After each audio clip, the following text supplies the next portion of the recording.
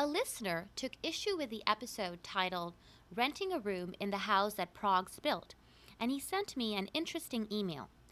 Some might describe it as threatening and a clear example of online bullying, but I'll let you decide. State Senate Minority Leader Joe Benning, the most outspoken Scott Trooper, is apparently not pleased with my assessment of Vermont's political scene. This is actually not the first time, but more on that later. He writes, quote, "You should always have your facts straight before publishing public comment. Failing to do so can result in a libel suit. No, I have no intention of suing you, but I must really question where you get your facts from," end quote, begins the ominous email. Benning claims that he did not support the radical pro-abortion bill, which allows abortion right up to the day of delivery, that was passed this legislative session, and he demands twice that my podcast needs to be corrected. He laments, quote, "You could have avoided all of this if you had simply picked up the phone and asked me my opinion, but it seems like you have no interest in doing that. That is unfortunate," end quote. Well, thank you for your notes, sir. I will amend the record by proving that you did support the legislation, but cleverly covered your back, and how you have made an art form out of talking out of both sides of your mouth. Here's my response. Benning.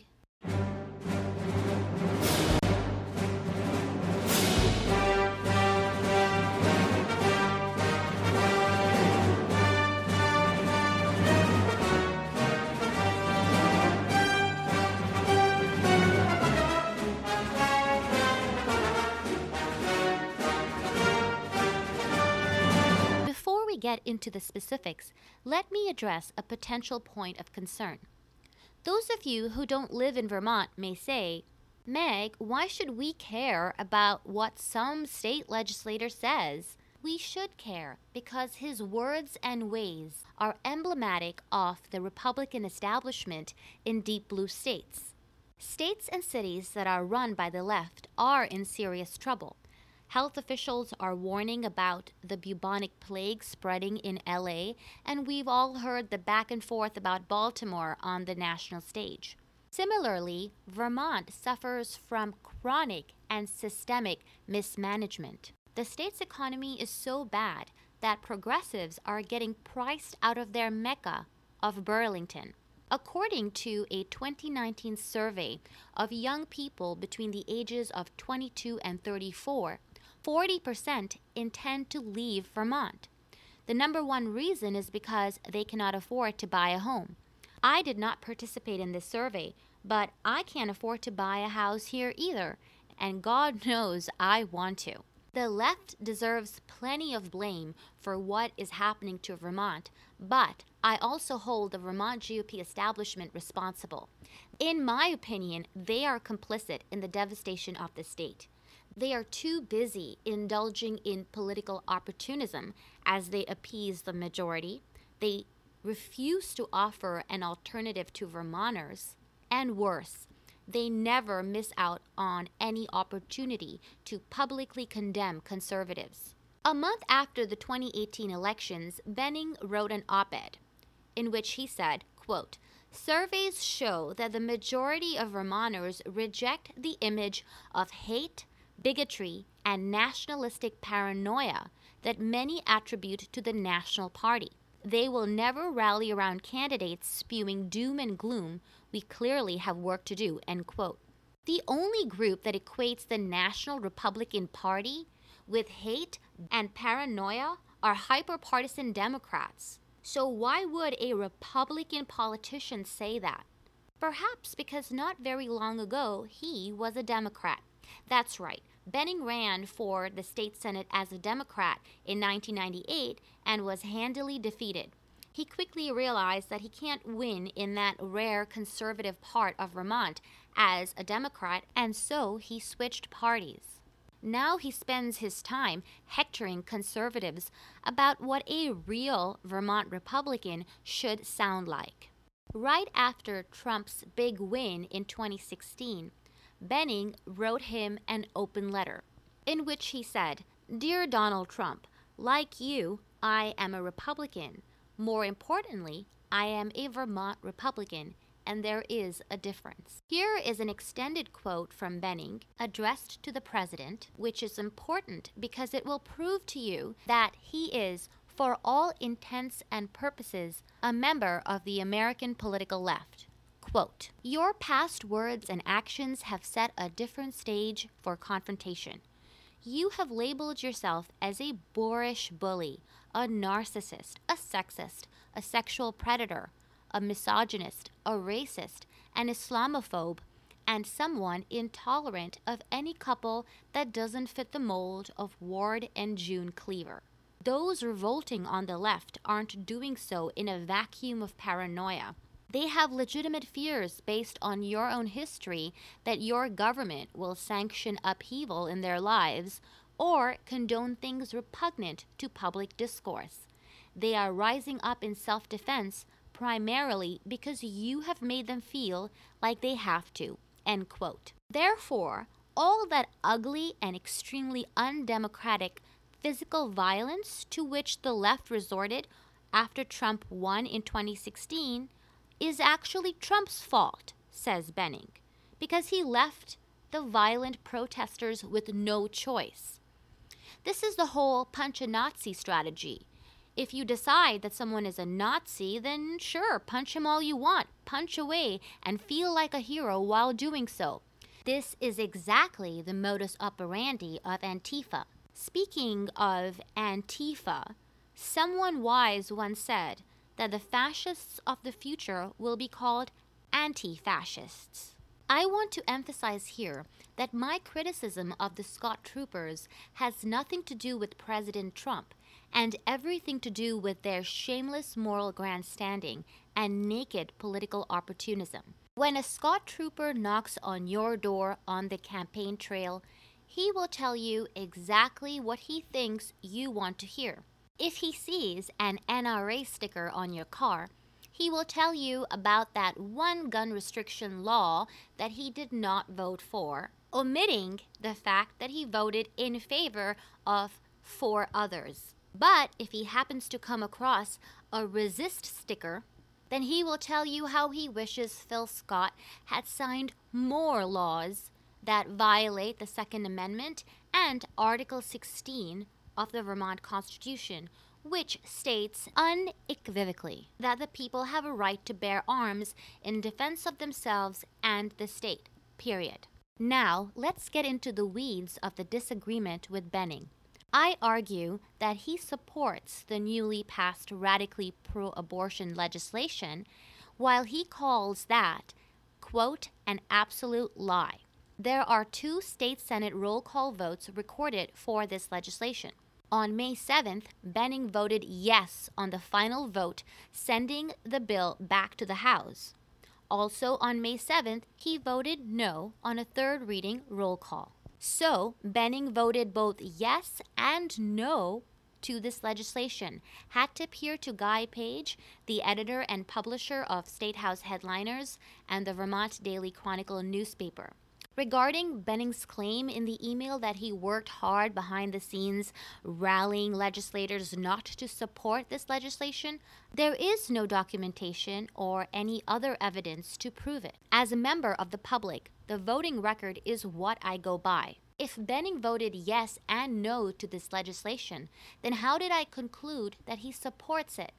Because this particular bill is not a standalone legislation. It has to be understood in conjunction with Proposal 5 or Prop 5, which would amend the Vermont Constitution to protect the practice of abortion without any qualifications or restrictions in the event that Roe v. Wade gets overturned. The Democrat and progressive majorities fear that Roe v. Wade will get overturned by the conservative majority on the Supreme Court, forms the self-professed driving force behind these 2 legislative actions. Proposition 5 codifies the radical pro-abortion bill into the Constitution of the state of Vermont.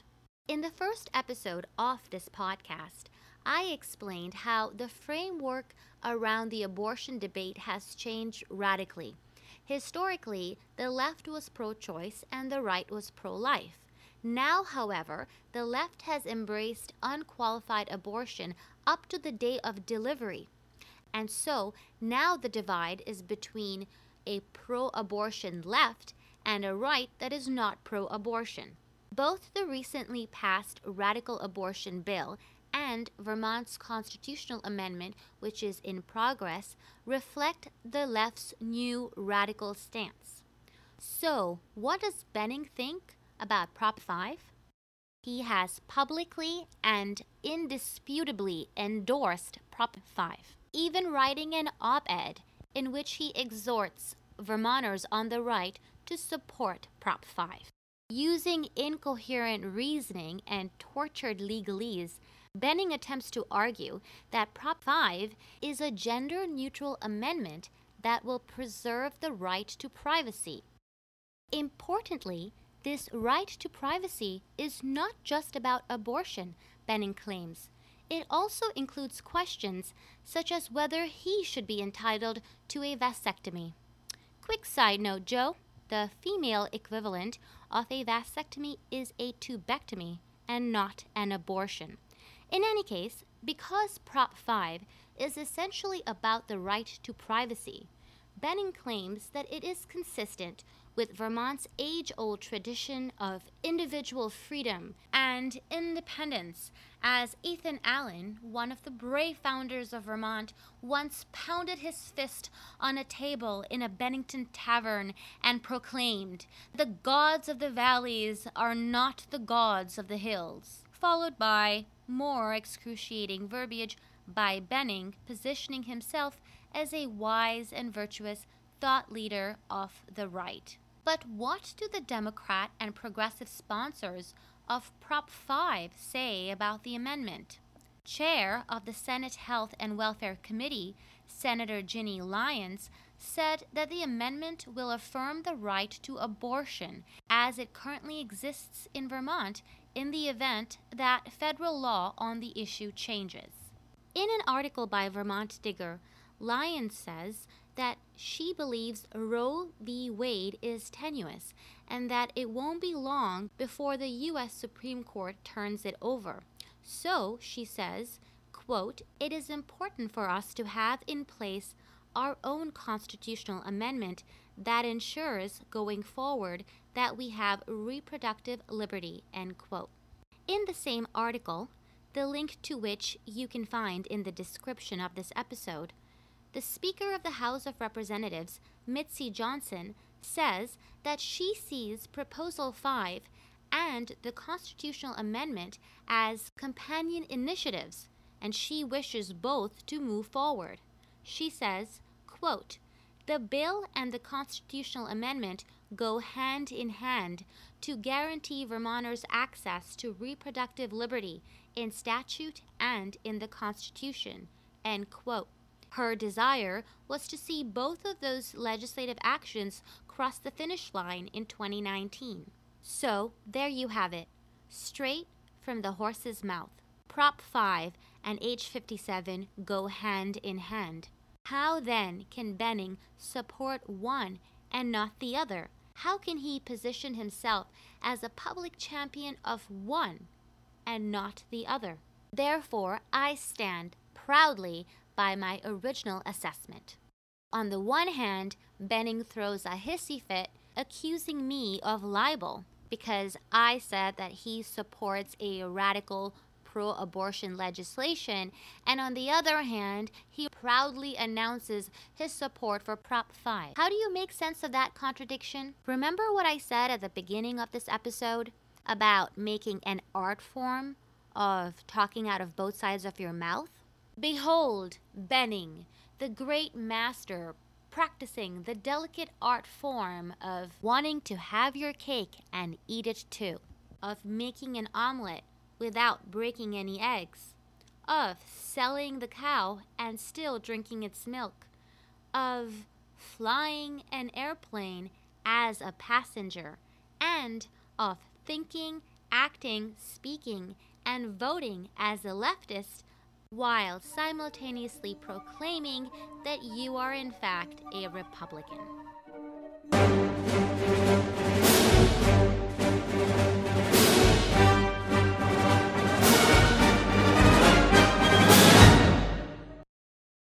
Now, let's look into the details of another example of such behavior by Benning, which proves that this is not a one-off incident, but a pattern of double talk, of gaslighting, of bullying and silencing critics, as he so desperately strives to prove that he is the only man on the right not worthy of contempt. In early 2017, Phil Scott held a grand press conference in which he cast Trump as Goliath to his David and proclaimed, quote, "I am going to do everything I can to protect the rights of all Vermonters and the human rights of all people, and that includes standing up to executive orders from Washington that cross legal, ethical, and moral lines," end quote. There were ample and easily accessible legal analyses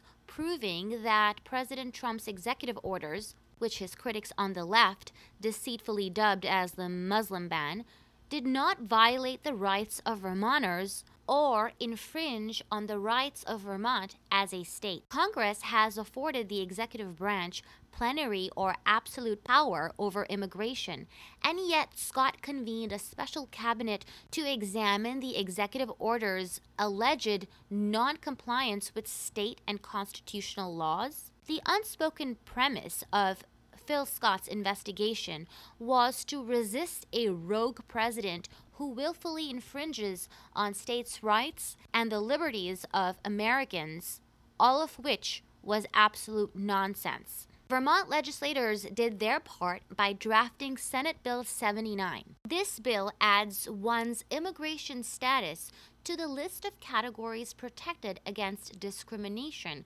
such as age, disability, gender, etc., even though immigration status is not a personal characteristic. It is a legal concept defined according to a nation's immigration laws. While researching this issue, I relied on the expertise and testimonies of two individuals. One, House Republican legislator Gary Vians of Newport, who has since retired. Vians served in law enforcement for 30 years, retiring in 2010 with the U.S. Border Patrol as a Deputy Chief Border Patrol agent.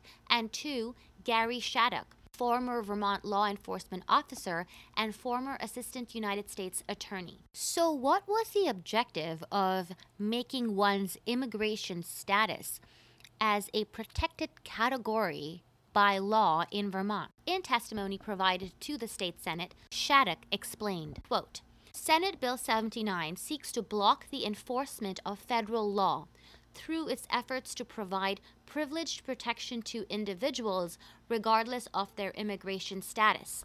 A real possibility exists that the state will become an attractive haven for those in the country illegally or otherwise in violation of the nation's immigration laws. Because of the extraordinary protections permitted, S-79 represents an opening salvo in moving forward with efforts to turn Vermont into an extra-legal entity, a so-called sanctuary state," end quote. Establishing Vermont as a sanctuary state jeopardizes the safety of law enforcement officers and the public. When I wrote this truth in my newspaper column, Benning turned into a Facebook troll to put me in my place. Why was I wrong? Because the word sanctuary was not present in the language of Senate Bill 79. This was the reason why Benning and other Scott troopers tried to bully and shame critics into silence by calling them ignorant hardliners and specifically calling my sources latent bigots. The bill, which has since passed, enacts sanctuary-like policies regardless of whether the word sanctuary is articulated or not. Moreover, that legislation was paired with policy guidelines issued by Scott's special cabinet. These policy guidelines for immigration law enforcement by Vermont agencies does mention the word sanctuary. Scott's Special Immigration Task Force studied and considered adapting New York State's legal guidance on establishing sanctuary jurisdiction. That document, by the way, is titled Guidance Concerning Local Authority Participation in Immigration Enforcement and Model Sanctuary Provisions. It also notes that pro-sanctuary policies may be adopted regardless of whether a municipality chooses to call itself a sanctuary city or town. Like Senate Bill 79, the task force's proposal asserts that Vermont can and should violate two federal statutes that require communication between government agencies and the Immigration and Naturalization Service regarding the citizenship or immigration status, lawful or unlawful, of any individual. So Vermont, led by the left, Phil Scott, and his Scott troopers, proudly flout the rule of law to defy supposed federal overreach?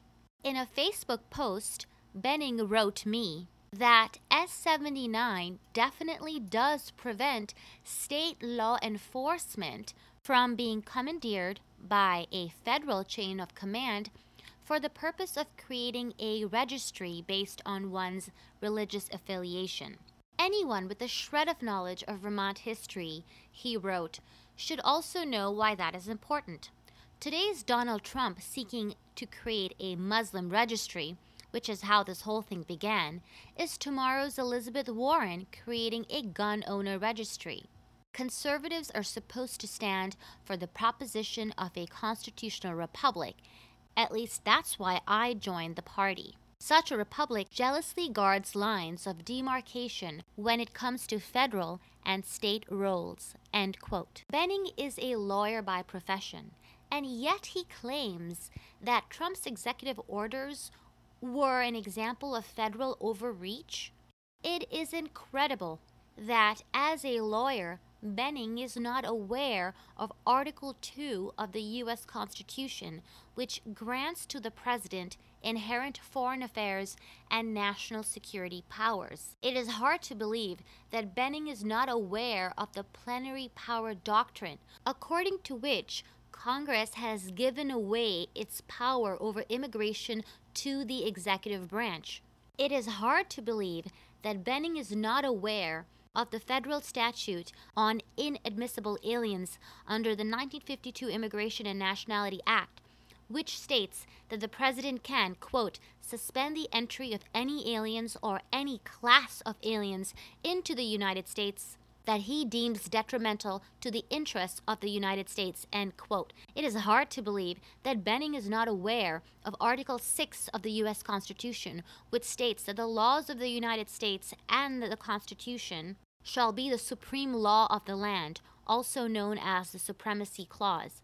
It is hard to believe that Benning is not aware of the 2012 U.S. Supreme Court case Arizona v. USA, in which the highest court of the land established that the federal government has occupied the field of alien registration and that immigration enforcement is entrusted wholly to the discretion of the federal government. The U.S. Supreme Court even adds that any complementary state regulation in the field of immigration is impermissible. President Trump acted fully within the statutory authority granted to him by Congress, and therefore there is not a single shred of legal evidence in support of the claim made by Phil Scott, Benning, and the other Scott troopers that the executive orders amounted to federal overreach.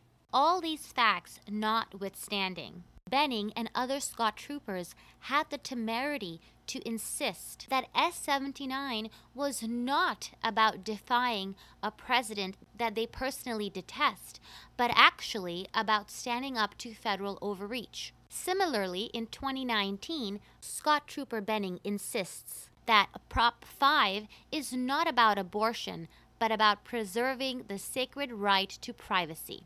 Benning, in particular, but other Scott troopers as well, have shown a pattern of disingenuous wordplay and malicious political games, coupled with attacks on those who dare to challenge them.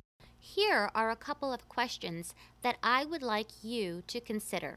Why does Benning, a Republican politician who seems to know exactly how conservatives ought to engage with the political process. Why does this politician consistently buy into the left's narratives? Why does he always accept what the left believes about the National Republican Party and about conservatives in general? Why did he believe that President Trump was secretly interested in creating a Muslim registry? Why does a Republican politician believe that hate-filled ideologues feel emboldened and supported by President Trump? Why does he believe that the only reason Donald Trump is in the White House is thanks to racists and bigots and paranoid jingoists? Why does he believe that the left is justified in its violent actions, all in the name of resistance to a democratically elected president? Why does Benning, this great Vermont Republican, believe that President Trump ought to take his cue from the words of Democrats Barack Obama and Hillary Clinton, who have set the proper tone for this still great nation? What exactly is the difference between Benning's definition of a Republican and a Democrat? The only way that Vermonters on the right can strip voices like Benning's of all significance is by winning in 2020 and winning big. I will end my definitive response to the senator on that forward-looking note.